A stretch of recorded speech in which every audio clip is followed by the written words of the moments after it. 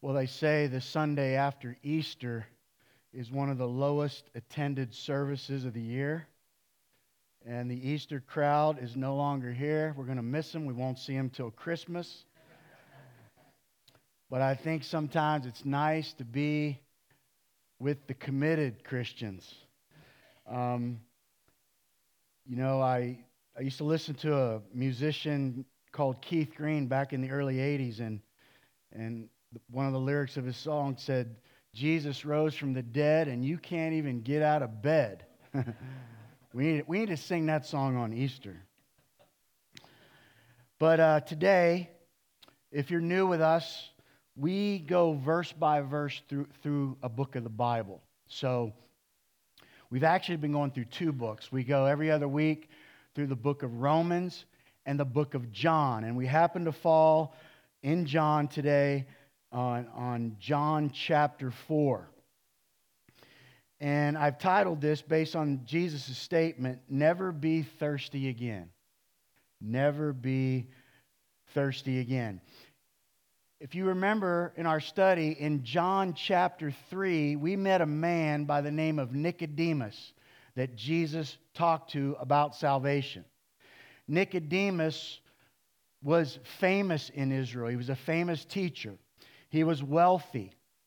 He was ultra religious. He had a lot of Bible knowledge. But Jesus told him, that's useless for the kingdom of God. You must be born again. You must be born from the Holy Spirit. God has to do a spiritual work in your heart. And now we come to chapter 4 and we meet somebody on the other spectrum. I mean, this lady, we don't even get her name. She's just the woman at the well. She's not famous. She's an outcast. She's not wealthy. She's not religious. She's confused about religion. She has hardly any Bible knowledge. And she was living a sinful lifestyle. But Jesus came to give her salvation. So it doesn't matter what side you're on. If you could be wealthy and religious and self-righteous, Jesus wants to change your heart. Or you could be very lost and rebellious. Jesus wants to save you. So what I want to do today, nothing fancy, no points. I just want to read this story and comment on it. And we'll see what the Lord will do. And then we're going to share 2 baptisms with you this morning. So let's start in verse 1 of John chapter 4. It says, "Now when Jesus learned that the Pharisees had heard that Jesus was making and baptizing more disciples than John, although Jesus himself did not baptize, but only his disciples." So the Pharisees were after Jesus. They wanted to kill him. And Jesus purposely would not stir them up at times. He was on a divine schedule. He knew the very day he would die. And then that's why the last week of his life, he did stir them up. Going into the temple, turned over all the money changers and everything, and they did plot to put him to death because Jesus was controlling the entire event. I do think it's interesting here, though, in these parentheses where it says, although Jesus himself did not baptize. That's interesting. So Jesus never baptized, only his disciples. I wonder why that was. Well, one reason could be is, if Jesus baptized people, then everybody would be bragging, "Hey, Jesus baptized me. You got baptized by those other guys. They're not important." And I think it's also, maybe Jesus is making a statement that it's not water baptism that saves you, right?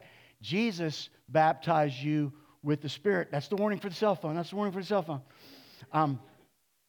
Jesus baptized you with the Spirit. When we baptize Kelsey and Zane today, it's a picture. It's a spiritual picture. The water doesn't cleanse their sin. The pastor doesn't cleanse their sin. Okay? They've already put their faith in Christ. So that's already happened in their heart. So this is just a symbolic act of obedience that God asks us to do. Let's read on. Verse 3. He left Judea and departed again for Galilee. And he had to pass through Samaria. Stop there for a second. He had to pass through Samaria. The Jews of this day would not go near Samaria. They would totally go different routes because they hated the Samaritans. Okay? God was a lot different than the religious people. And it says Jesus had to go to Samaria. Why would God have to do anything? Because he had a divine appointment with a lady that he was going to save who happened to live in Samaria. So he came to a town of Samaria called Sychar, near the field that Jacob had given to his son Joseph. Jacob's well was there. So Jesus, wearied as he was from his journey, was sitting beside the well. It was about the 6th hour. Okay, this is 12 noon. 12 noon in the middle of the day. And it says Jesus is weary. The Greek word is kopiao. It means he was extremely exhausted. John, all over the book of John, John's always trying to tell us that Jesus is God and that he wants us to believe. But he doesn't hide the fact that Jesus was also human. So, and Hebrews says that he can relate to us. He was tested like we are, yet he was without sin. He understands our weaknesses. He went through problems in this life so he could sympathize with us. He's an awesome Savior. But he just traveled 20 miles and he's exhausted, but he wants to help this woman. Jacob's well, the Bible language, a lot of times a well is spiritual nourishment. So it's a physical well, but it's symbolic of the spiritual nourishment God wants to give. So let's read on. Verse 7. It says, a woman from Samaria came to draw water. Jesus said to her, "Give me a drink." For his disciples had gone away into the city to buy food. The Samaritan woman said to him, "How is it that you, a Jew, ask for a drink from me, a woman of Samaria? For Jews have no dealings with Samaritans." Give you a little bit of biblical history here. In the Old Testament, we read how the nation of Israel ended up being divided into two kingdoms. You had the northern kingdom and the southern kingdom that were ruled by kings. The northern kingdom had no good kings, no kings that loved God. And because of it, their sinfulness and their false gods, God allowed the Syrians to come in and conquer the northern kingdom. And when that happened, Syria took over that, living with the Jewish people there. The Syrian men intermarried with the Jewish women. And when they had children, they were known as the Samaritans.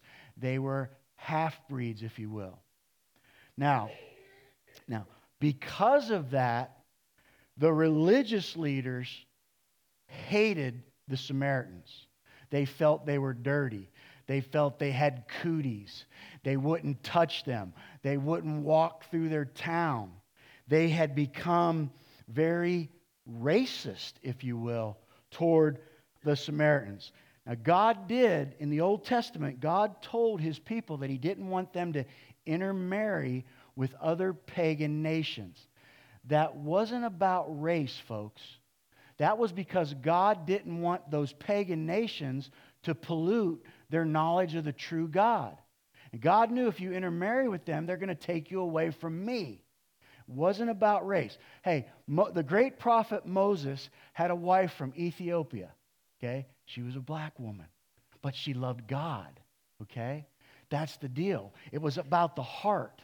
So God was just trying to protect them from these pagan people. Well, because of all that, again, the religious leaders hated them, and they didn't have any dealings with the Samaritans. Now, this is sad, folks, because the Jews were God's people on earth. God wanted the Jews to get his message to the entire world. The Jews wrote the Old Testament. The Jews wrote the New Testament, right? But here is Israel, who's God's representatives of him, and they won't even talk to certain people. How sad this had become. And Jesus came to fix all that. All right? And I want to say to all of us in here, Christians, we need to be very, very careful. Because sometimes we look at our world and we see a lot of things being done in our world that aren't good. We see a lot of things being done in our country that's ruining our country. We see a lot of things in schools where children are being abused by a lot of nonsense going on. But what can happen is we start hating those people. We don't want anything to do with those people. But God has called us to go into the world and save people. And sometimes what's going to change them from the way they think and the way they act is only going to be salvation. So we've got to be very careful that we don't become like the Jewish religious leaders did. Verse 10, let's read on. Jesus answered her, "If you knew the gift of God and who it is that is saying to you, 'Give me a drink,' you would have asked him, and he would have given you living water." Jesus, like, if you had any idea who I am, you have the God who created the universe is standing right in front of you. And if you had any idea, you'd be asking me for a drink. I'm asking for physical thirst, but I want to give you spiritual thirst. Verse 11. The woman said to him, "Sir, if you have nothing to draw water with, and the well is deep.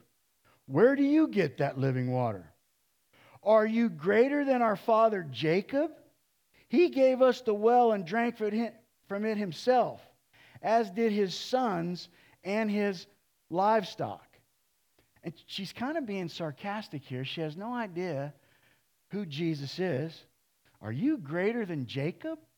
Jesus created Jacob. Jesus wrestled with Jacob, if you know that story. Remember, Jacob wrestles with God, right? Who do you think that was? That was Jesus. And he lost, by the way. He was doing good for a while, Scripture says, but then, Jesus touched his hip and put it out of socket. He walked with a limp the rest of his life. I know, God will humble you. I walk with a limp now too. And you don't wrestle with God. Don't think you can wrestle with God and win. You can't. We must submit to God. Watch what Jesus says. Verse 13, Jesus said to her, "Everyone who drinks this water will be thirsty again. But whoever drinks of the water that I will give him will never be thirsty again. The water that I give him will become in him a spring of water welling up to eternal life." Spiritual language. That physical water in this well, okay? I'm not talking about that. I'm talking about spiritual water. And you will never thirst again. I'll give you eternal life. Folks, as believers in Christ, we're going to a place one day when we will never thirst again. And the idea is when we become Christians, yeah, we still get thirsty in this life. We still struggle in this life. But there's fulfillment in our soul. And we know where we're headed. And so we don't just get this spiritual water at salvation. The idea is we got to keep drinking from it. You know what I'm saying? That's why you're here in church today. You're being fed and having your spiritual thirst quenched. So it's so important. And verse 15, she still doesn't get it. The woman said to him, Sir, give me this water so that I will not be thirsty or have to come here to draw water. She thinks it's something physical still. And I still think she might have been being sarcastic. You know, I'm tired of coming here every day at 12 noon. So if you got some kind of magic water, give it to me because I need it. And by the way, you want to know why she was coming at 12 noon? She was coming at 12 noon all by herself because the other women always came in the morning and at dusk in the cool of the days, right? Why was she coming at 12 noon?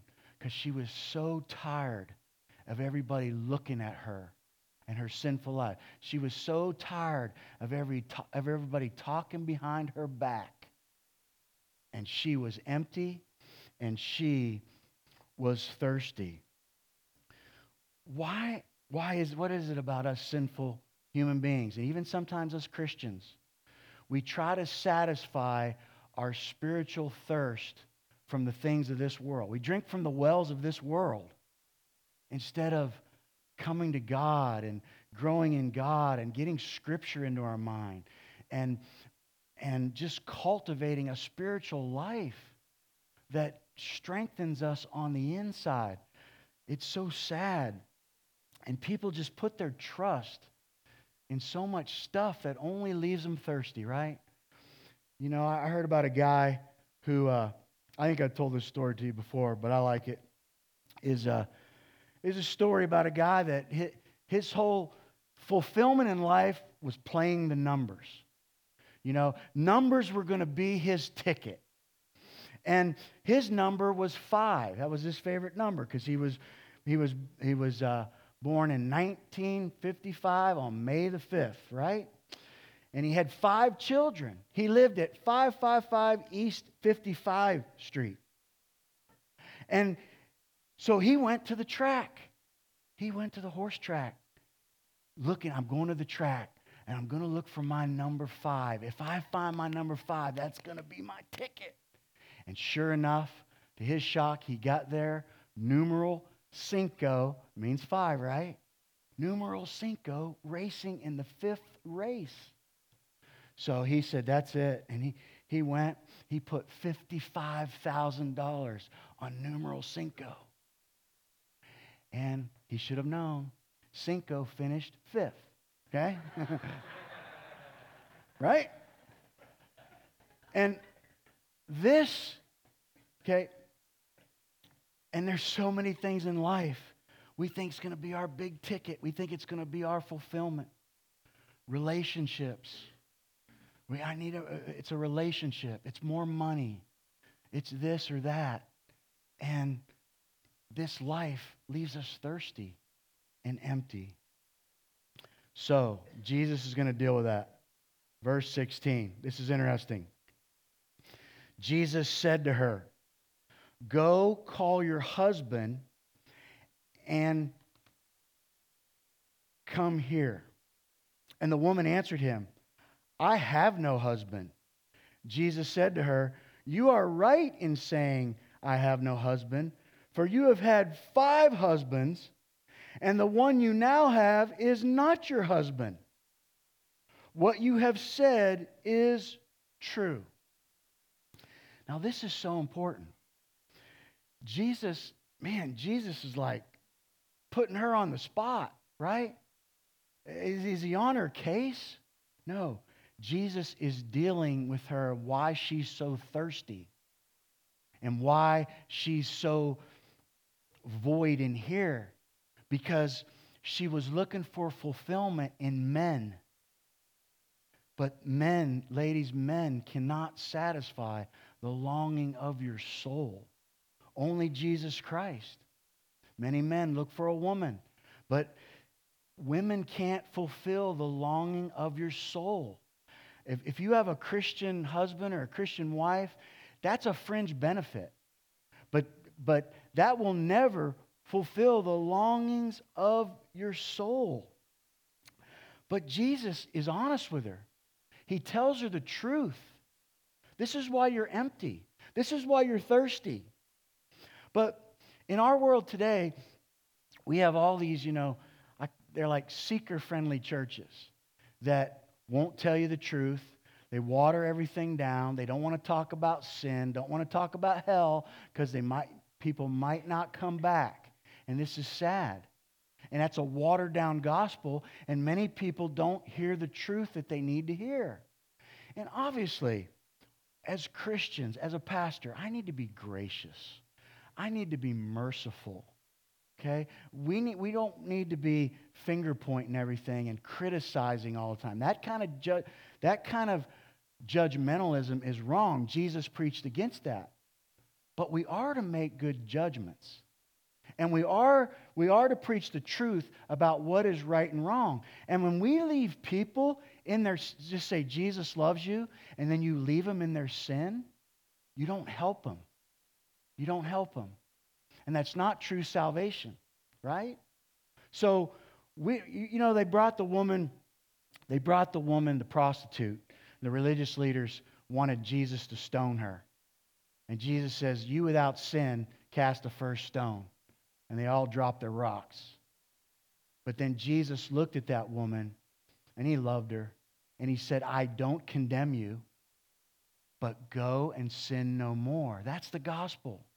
God is saying to you, if you walked in here today and you're not a Christian, you've never given your heart to Christ, you've never experienced that living water, Jesus is saying, I don't condemn you for your sin. I want to come into your life, but then go and sin no more. He died for our sins to forgive us, but he also died to...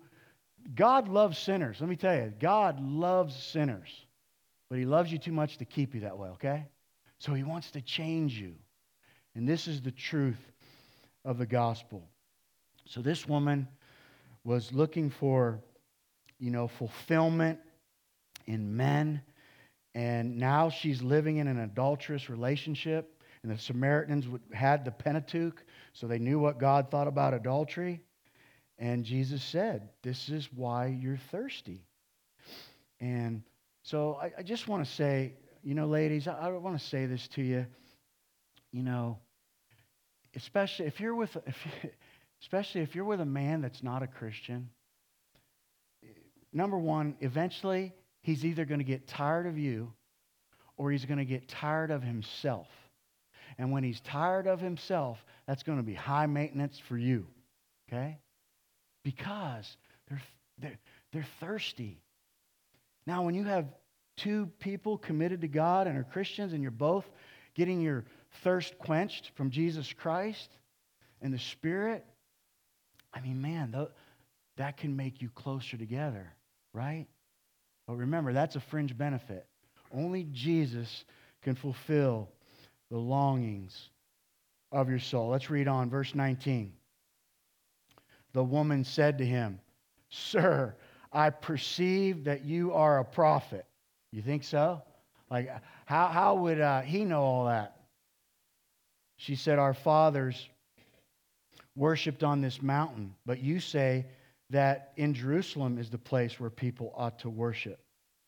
Jesus said to her, "Woman, believe me, the hour is coming when neither on this mountain nor in Jerusalem will you worship the Father."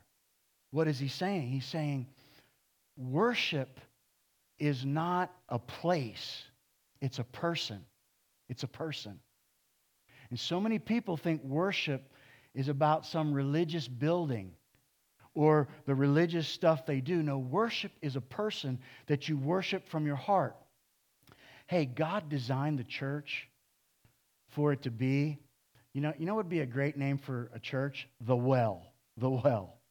Because we come to feed our spiritual thirst, to hear from the Bible, to spend time with other Christians. So the church is so important for all of us. But we don't need to worship in a building. We can worship wherever we're at through Jesus Christ.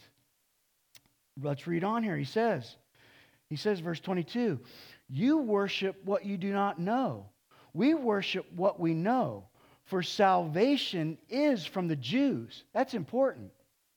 What does Jesus mean, salvation is from the Jews? Like I said earlier, God raised the Jewish people to so that they would reveal who God is. And they wrote the Old Testament, they wrote the New Testament. The Messiah, the Savior of the world, came through Israel. Verse 23, but the hour is coming and now here when true worshipers will worship the Father in spirit and truth. For the Father is seeking such people to worship Him. God is spirit, and those who worship Him must worship in spirit and in truth. Okay, you see the triune God there? The Father's there, God the Son there, God the Spirit there. You see that a lot in John's Gospel. God the Son came and took on a human body to make God known. He died on the cross for our sins to give us access to the Father. And Jesus is saying there's coming a day when you will worship the Father and you will worship the Son, and the Holy Spirit will live in your heart, and you will even praise His name as well as God brings you to Him. But listen, folks, there is no worship without the Spirit and without truth. So when there's religion and it doesn't have truth, it's not of God. When people say they're filled with the Spirit, but there's no truth, it's not from God. It's not from God. Have you ever talked to somebody, that says, well, I don't go to church and I don't read the Bible. I'm a spiritual person. Okay, what they mean is they're cuckoo for Cocoa Puffs. Okay, that's what they mean. And the thing of it is, they have no truth. Unless you have, Jesus said, I am the way and the truth. If you don't have the truth of Jesus Christ, it don't matter how religious you are or how spiritual you are. You don't have access to God. And this is just the God's honest truth. And we as Christians have to go out and tell those people, okay? And when and I don't make fun of them when they say, hey, I'm spiritual. I just try to talk to them.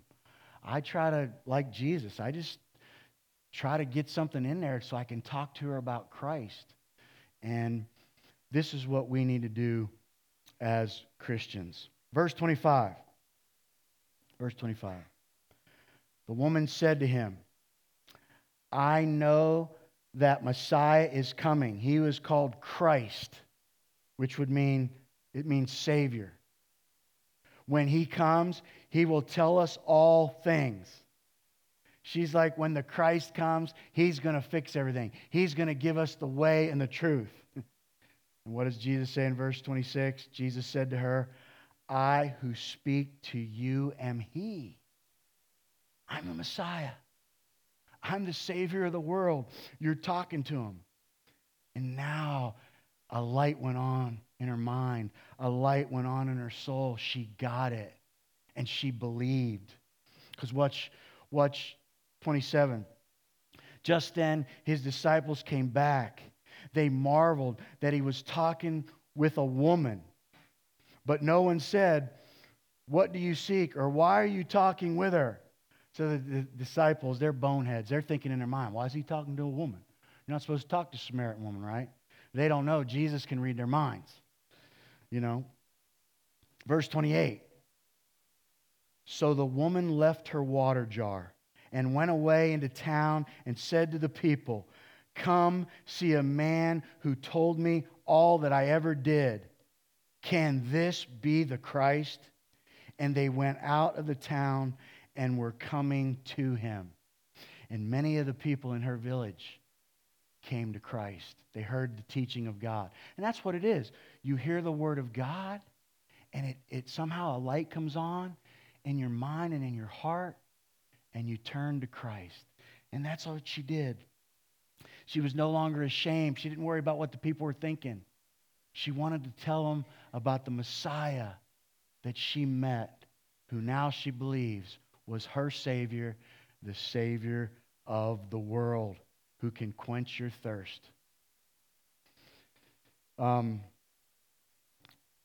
Jeremy was talking about evangelism, and I forgot that I forced him to go to that evangelism class. I'm glad I did when I was his youth minister. And, I was thinking about that because evangelism it's what we do. Jesus changed my life, so I tried to talk to people about it. Now, my old friends didn't want anything to do with me for a while, but now they're all starting to listen after their life's all a mess. But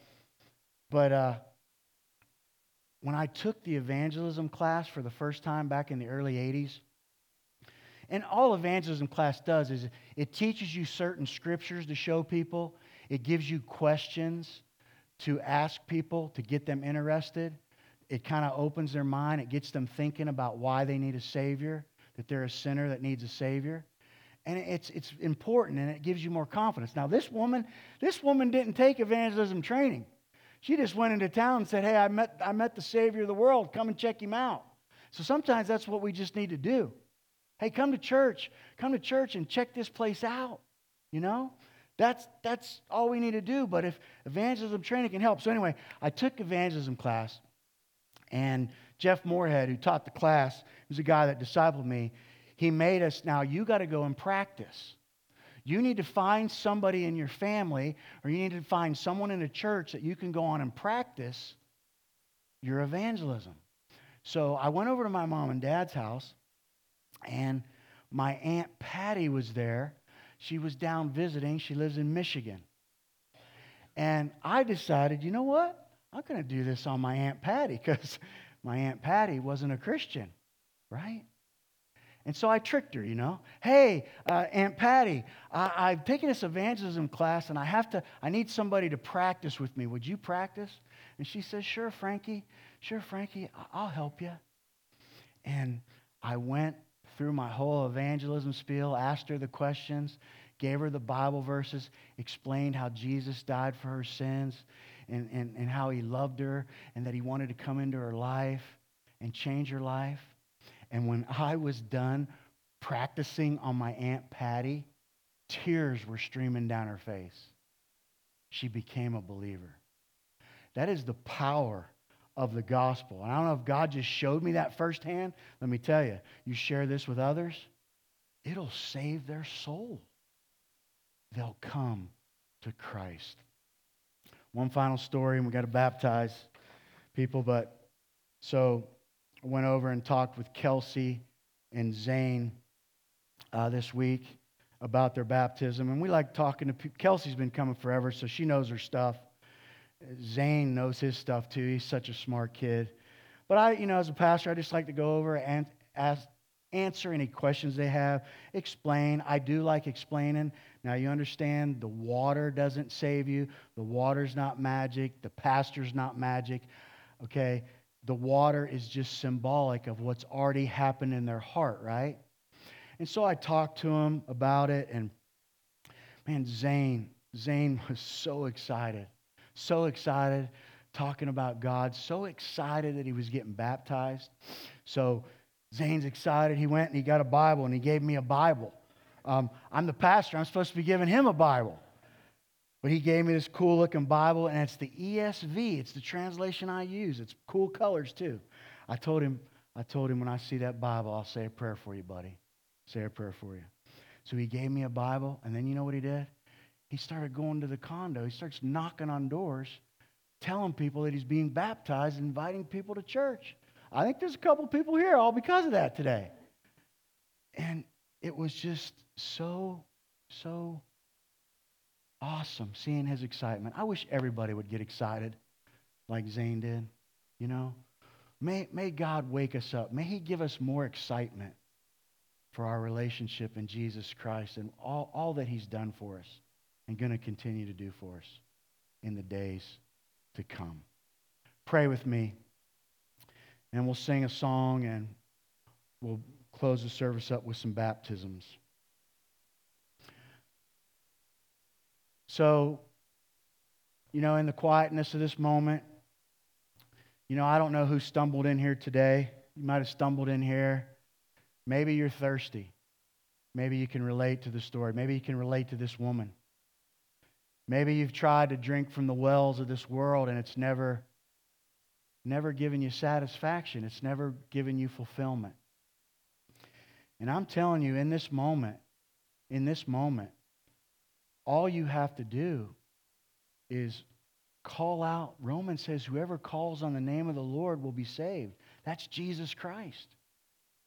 You call on Him and you say, Lord, I'm thirsty. Lord, I'm empty. Lord, save me from my sins. I want to follow you. I want to follow you the rest of my life. I want to have my spiritual thirst quench, and I want to be with you for all of eternity. And if you pray that sincerely, Jesus will answer, and He'll transform your life. And you can continue to drink from that well and grow and be nourished, and your thirst will be quenched. Christians, if you've gone astray, I had a young girl came out of the first service, said, I so needed to hear that. I so needed to hear that. I'm trying to fulfill my thirst. And she says, I'm back.